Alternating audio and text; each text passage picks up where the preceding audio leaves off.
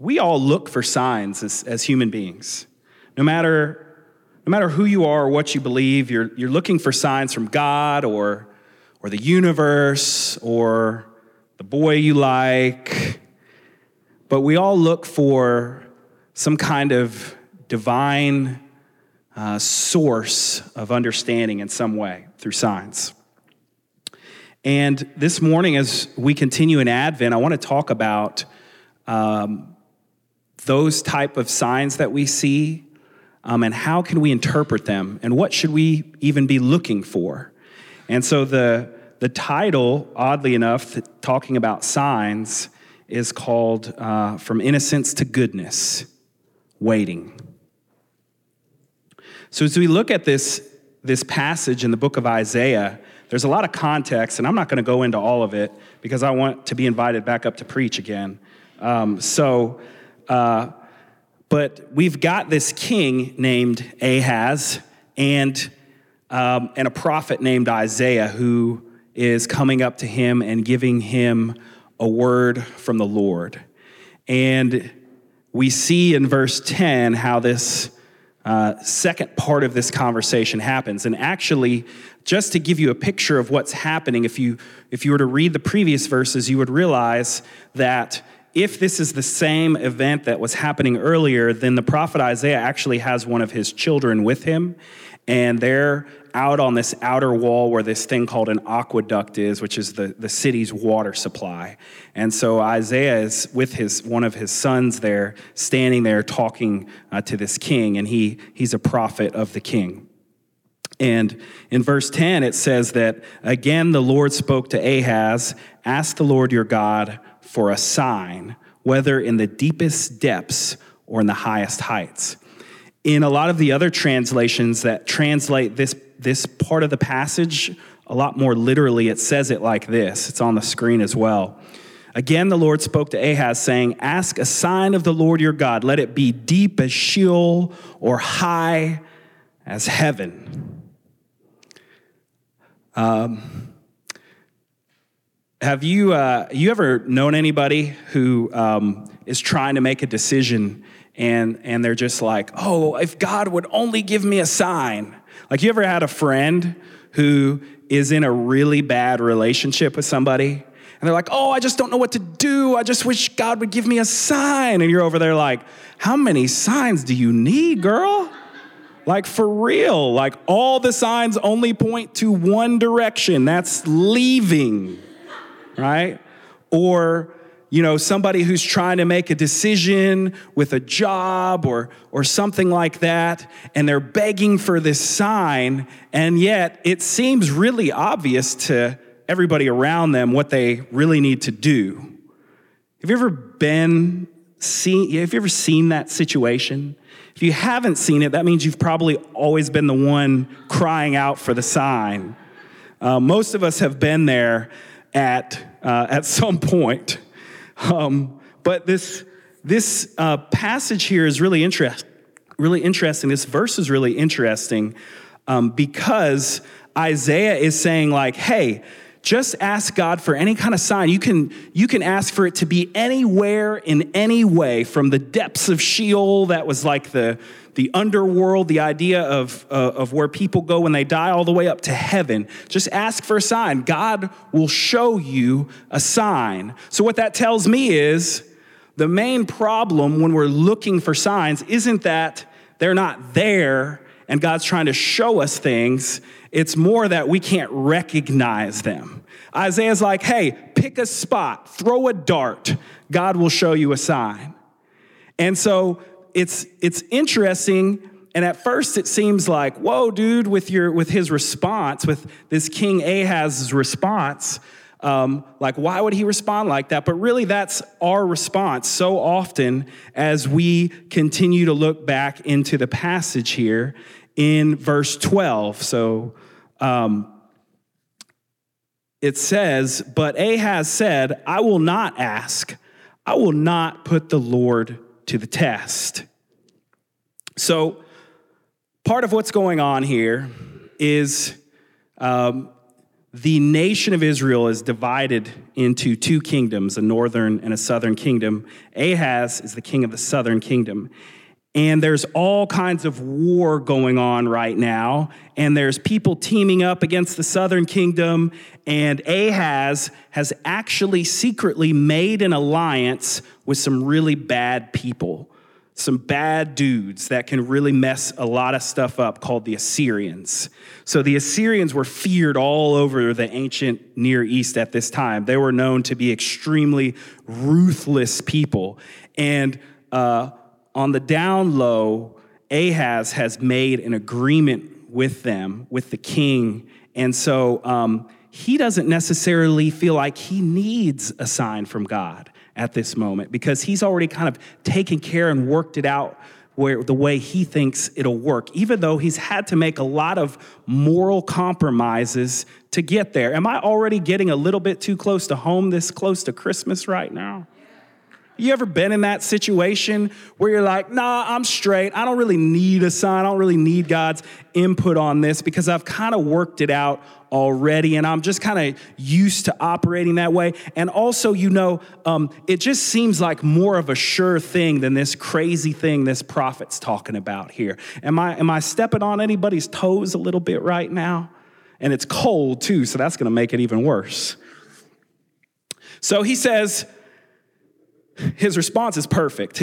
You would think he grew up right here in the Mid-South in the Bible Belt, because he says in response, I will not ask, I will not put the Lord to the test.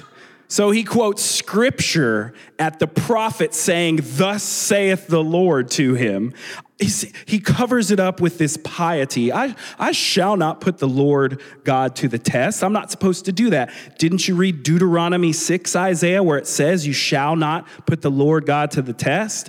Here we go again, getting a little bit close.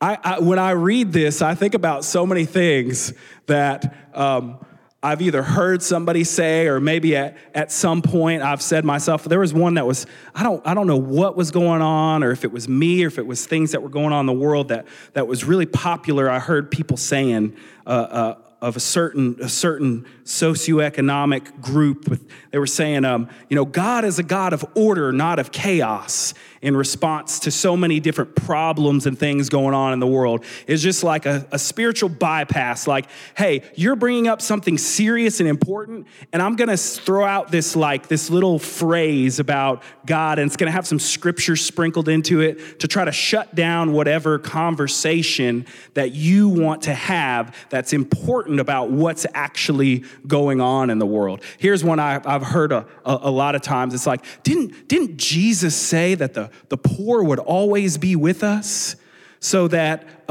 nothing I really need to do about that, because Jesus said they'll always be there. Whoop, just bypass right around that big, massive thing in Scripture where if you just threw a dart in the book of Isaiah, you'd hear him talking about justice for the oppressed and for taking care of the widows and the orphans and all those things. But here we have this king, Ahaz, and he's like, I shall not put the Lord God to the test. Right? We've all done this sometimes. We've all found something coming up that was rather inconvenient, and we've tried to shoot it down with our own little ideas about piety, even as we were behind the scenes having our hands in some other cookie jar that felt so much more safe and secure than to hear something that God might have to say to us. It is a terrible thing sometimes to actually hear what God might be saying to you, because it probably means something in your life is going to have to change in order for you to hear and to listen and to respond to that thing. So, I'm sorry. I know it's close to Christmas, y'all, but this is just who I am. I can't turn this off, okay? Christmas Eve will be better, all right? It'll just be warm feelings and that kind of thing, all right? So, this is what's happening here, because Ahaz is a king. And he's not just any king. He is a king in the line of David. do you know what line Jesus was born from, what the promised Messiah was supposed to come from? It was this line, the line of David, the lineage of the chosen king of Israel that God established a covenant with. And so Ahaz has a lot of important responsibilities. And for every king that came about in this line of David, there was a hope in Israel that maybe this is the one that we've been waiting for. And as they were king for a period of time, what was usually realized is, no, this wasn't the one we were waiting for, but maybe one of his kids will be. And so we would expect Ahaz to be a wise and ruling king. But what we find just in this little exchange here, there's many more that you can see with this king, is really like an undeveloped sense of potential. And even as we get around to this word that's really important, I think, in this passage of this almost feigned innocence. Innocence meaning like unaware that anything in particular is wrong or could cause harm, or that there's a potential for something to be changed or altered. And so Ahaz is here responding, I won't put the Lord to the test. And what I see here is really an undeveloped sense of innocence. And eventually this can become willful ignorance. That's what I think Ahaz is struggling with right now, is willful ignorance. One difference between someone who is ignorant and someone who is wise, or someone who has this sort of feigned innocence and a sense of wisdom, is what do you do with the signs that God gives you in life? And part of the problem, I think, which this passage does begin to highlight is just that many of us grew up in a church environment where there was no destination for our faith other than to wait for somebody else to rescue us and save us. That the goal was you just learn that you're forgiven and you just kind of tell other people that, and then the rest of the time you're just kind of waiting around for God to do everything. But when you do that, you don't develop and mature. You know, I don't think that as we look at the life of Jesus, that our goal was just to remain perpetual spiritual babies. That our goal was just to get back to a place of innocence, but instead it was to grow into wisdom and maturity. And I think for the American church, my God, for the American church, that is a sorely needed message. We have so often been taught we just need to learn these things and be able to regurgitate them like good children, and then our job is sort of done as Christians. And I see that sort of sense even in the way Ahaz is responding here to actually being challenged by God himself. So what continues to happen in this conversation? In verse 13, it says this, Isaiah said, "Hear now, you house of David." So he's slick already telling him like, hey, you're supposed to be about more than you're about right now. You're from the house of David. So he's throwing a little holy prophet shade right there in verse 13. And he says, "Is it not enough to try the patience of humans? Will you try the patience of my God also?" He's like, man, look, dude, this is tired. This is a tired argument. This is so petty. I'm here coming from God telling you this, and you're throwing out spiritual little altruisms at me instead of engaging with what God is trying to do. He's like, so you're not just going to wear me out, you're going to wear God out too with your stuff, with your fake little stuff, pretending like you're holy, like you want to follow God. Verse 14, "Therefore the Lord himself will give you a sign." Oh, a sign. So he says, hey, ask for a sign anywhere from the depths of Sheol all the way up to heaven. You can have a sign any way you want it. And he's like, no, I'm good. I don't need a sign. And he's like, well, you're getting one anyway. And what is the sign? The virgin will conceive and give birth to a son and will call him Emmanuel. So the sign's going to be that a baby's born. Okay. Babies are born all the time, especially in this church. We can't stop having babies in this church. There's like a baby for every one of you that are out there right now. There's a baby. So that's an interesting sign to give, especially what precluded that. What came before that was you could have any kind of sign you want, and what Isaiah says the sign's going to be is a child's going to be born. And the name of this child will be called Emmanuel, God with us. And the lectionary readings that we follow pairs this with a passage in Matthew that talks about Mary conceiving and then giving birth to the Messiah, Jesus. And Jesus was called Emmanuel, God with us. And so actually, Isaiah wasn't talking about Jesus necessarily in this passage. He was talking about the idea of Jesus, the idea of a Savior, someone that would be in the line of David. And just this morning, we were talking about time and the way different people perceive time. And I think this is really interesting when we talk about the prophets because, our brains don't actually record time like we do our all the other parts of our memories, our five senses and things like that. We actually don't have a way of recording time other than to artificially, with a calendar somebody made up. The Gregorian calendar is the one we use. I know, so that's very boring. We have to timestamp memories. And here, Isaiah is giving this prophecy about this child. And the way I think about it in my mind is almost like, yes, this is about right now. This is about this situation that is happening. And it's also about this child that will be born and this other child that will be born and Jesus that will be born. It's almost like this prophecy that's about this moment, but it's also about the whole spectrum of what's happening in humanity that Isaiah is tapping into somehow. Have you ever been in an argument with a friend or a parent or a spouse about in what order things occurred?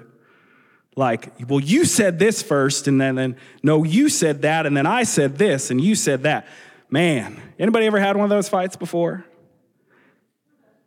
It's because time is relative, and because our memories are not good at remembering time.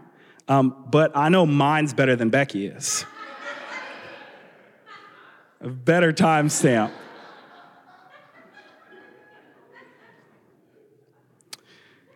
Look, here's the deal. Whether or not you're looking for it, God is sending you signs. And it might be as seemingly ordinary as a child being born, or that child, or that child.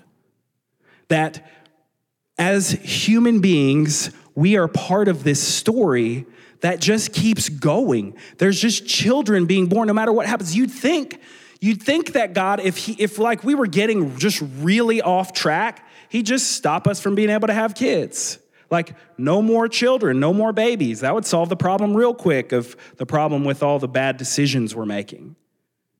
But it's almost like there's something especially important. It's interesting that God would choose to tuck himself away into a tiny baby and come as a sign to us in that way.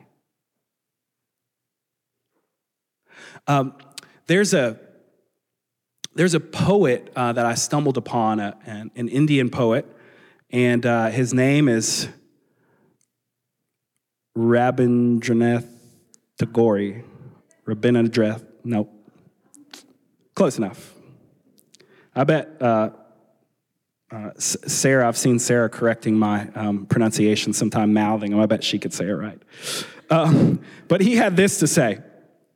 Every child comes with a message that God is not yet discouraged of man.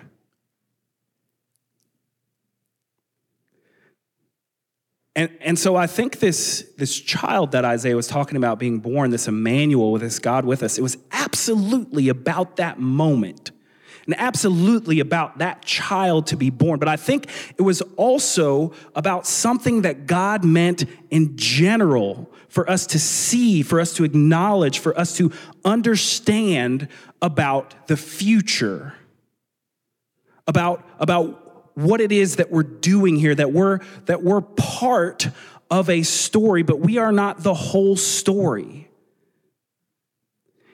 And I think this is part of what the last 100+ years of American Christianity has completely lost touch with, because I think that children are signs of what we are meant to be and what we must work to become. I know I'm getting a little abstract right now. Children are present, they're needy, they're joyful, they give and receive love easily. And they remind us, this is the part about what we must work to become. They remind us that life doesn't end with us, that the decisions you are making right now, whether or not you have your own kids or not, is not the point. The point is that the lives we are all living, we are going to hand to another generation of people over and over. What will we have to hand them? What are the decisions we are making right now that are going to impact the world that they get from us? Children are a literal personification of hope, that things are going to keep moving forward. They're going to keep extending. In the last two verses of this passage, verses 15 and 16, Isaiah continues with his prophecy about this child to be born. He says, he will be eating curds and honey when he knows enough to reject the wrong and choose the right. For before the boy knows enough to reject the wrong and choose the right, the land of the two kings you dread will be laid waste. When I was looking at these passages for this Sunday, this phrase, this part of this sentence really caught my attention. It's been something I've been meditating on and thinking about for a long time. This phrase about when he knows enough to reject the wrong and choose the right. It's interesting that word, those words that are being used there, because it seems Ahaz doesn't have that capacity or ability, the king himself. He doesn't know how to reject the wrong and choose the right. He doesn't even have that sense of wisdom and understanding. And yet, it's a difficult skill to possess, to come into possession of in this complex world we live in. It requires the development of wisdom. It requires a maturity.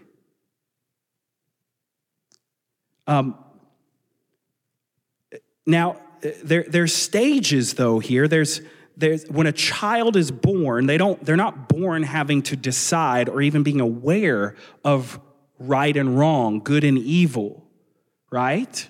They're born innocent without that understanding. And I know the doctrine of original sin. I know those things.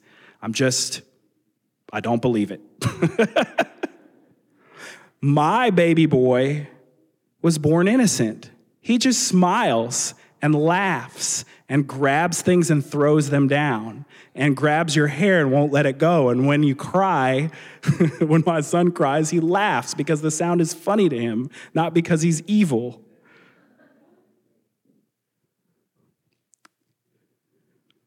So there's different versions of innocence, different definitions of innocence. Here's one on the screen here that I want us to engage with for the next few minutes as we think about this concept. And it comes from the Jamin Carter Dictionary. Innocence, the lack of awareness or understanding that I have the potential to do great good or great harm, and that I live in a world where both is happening all the time and has or will happen to me. This idea of innocence, this inability to even be aware of the potential within me to do great good or great harm. Think about the story of Adam and Eve. This is where they were. They were unaware. They were innocent.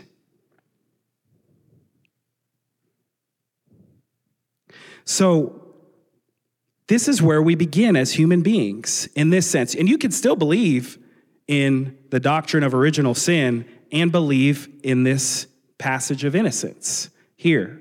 What I've got on the screen and what the scriptures say in multiple places about this age that we get to in reasoning is confirmed by just experience. But it's also in the passages of scripture that there comes a time when we begin to become aware of our potential. And so getting back to what we were talking about earlier, it almost seems that that in many of the contexts, the religious Christian context, is that the goal is just to be innocent again. The goal is just to be not guilty of anything wrong. But that's not the goal that I see throughout Scripture. That's not the goal that Christ wrested from the world that he was struggling through. It was goodness. Goodness and innocence are not the same thing. I want to add to this what we're thinking about right now, this quote about goodness and innocence from Howard Thurman. He says this: a child is innocent, but a man or woman who has learned how to know beauty out of ugliness, purity out of stain, tranquility out of tempest, joy out of sorrow, life out of death. Only such a woman or man may be said to be good, but he is no longer innocent. So this child that was being born, and even Jesus had to move on from innocence, to move on from the unawareness of potential, and to actually work through the difficulties of life. It says that this child to be born would be eating curds and honey, which meant he was po. He was growing up in a conquered place, and there was no meat to eat. There wasn't no cultivated gardens. It was just the raw stuff. A couple verses later, it's like you might have a couple cows and a goat, and that's all you got. So you're eating curds, which is something that, you let milk sit out, and I guess it turns kind of into curds. Thank God I've never had to eat that. So this world that our children are born into, that you young people here are growing up in and have grown up in. Those of us, there's still several generations in this room. For some of us, we need to realize that our work right now is to pursue just the move from innocence into goodness, to go from, well, I don't really know about that, and I'm not really knowledgeable about this thing, into pressing into the deeper and the harder realities of the inside of you and of the outside of the world, and to find goodness by the grace of God. Yes, of course, by the grace of God, it takes us to move through that. For the older generations, it's to realize there is still work to be done to recognize and affirm this transition that those coming after us are doing, and to say the work that you have to do is important, and I need to be with you in that. I need to affirm what you will do that I cannot do, but I should help to prepare that way for you. So our decisions, when we think about the ability to choose between good and evil, one of the factors, one of the signs that we have is how much time do we spend thinking about those that will go after us, those who will inherit this world that is crumbling apart in so many ways. not because of some fatalistic destiny that God put on it, because of our choices, because we refuse to think about anyone but ourselves.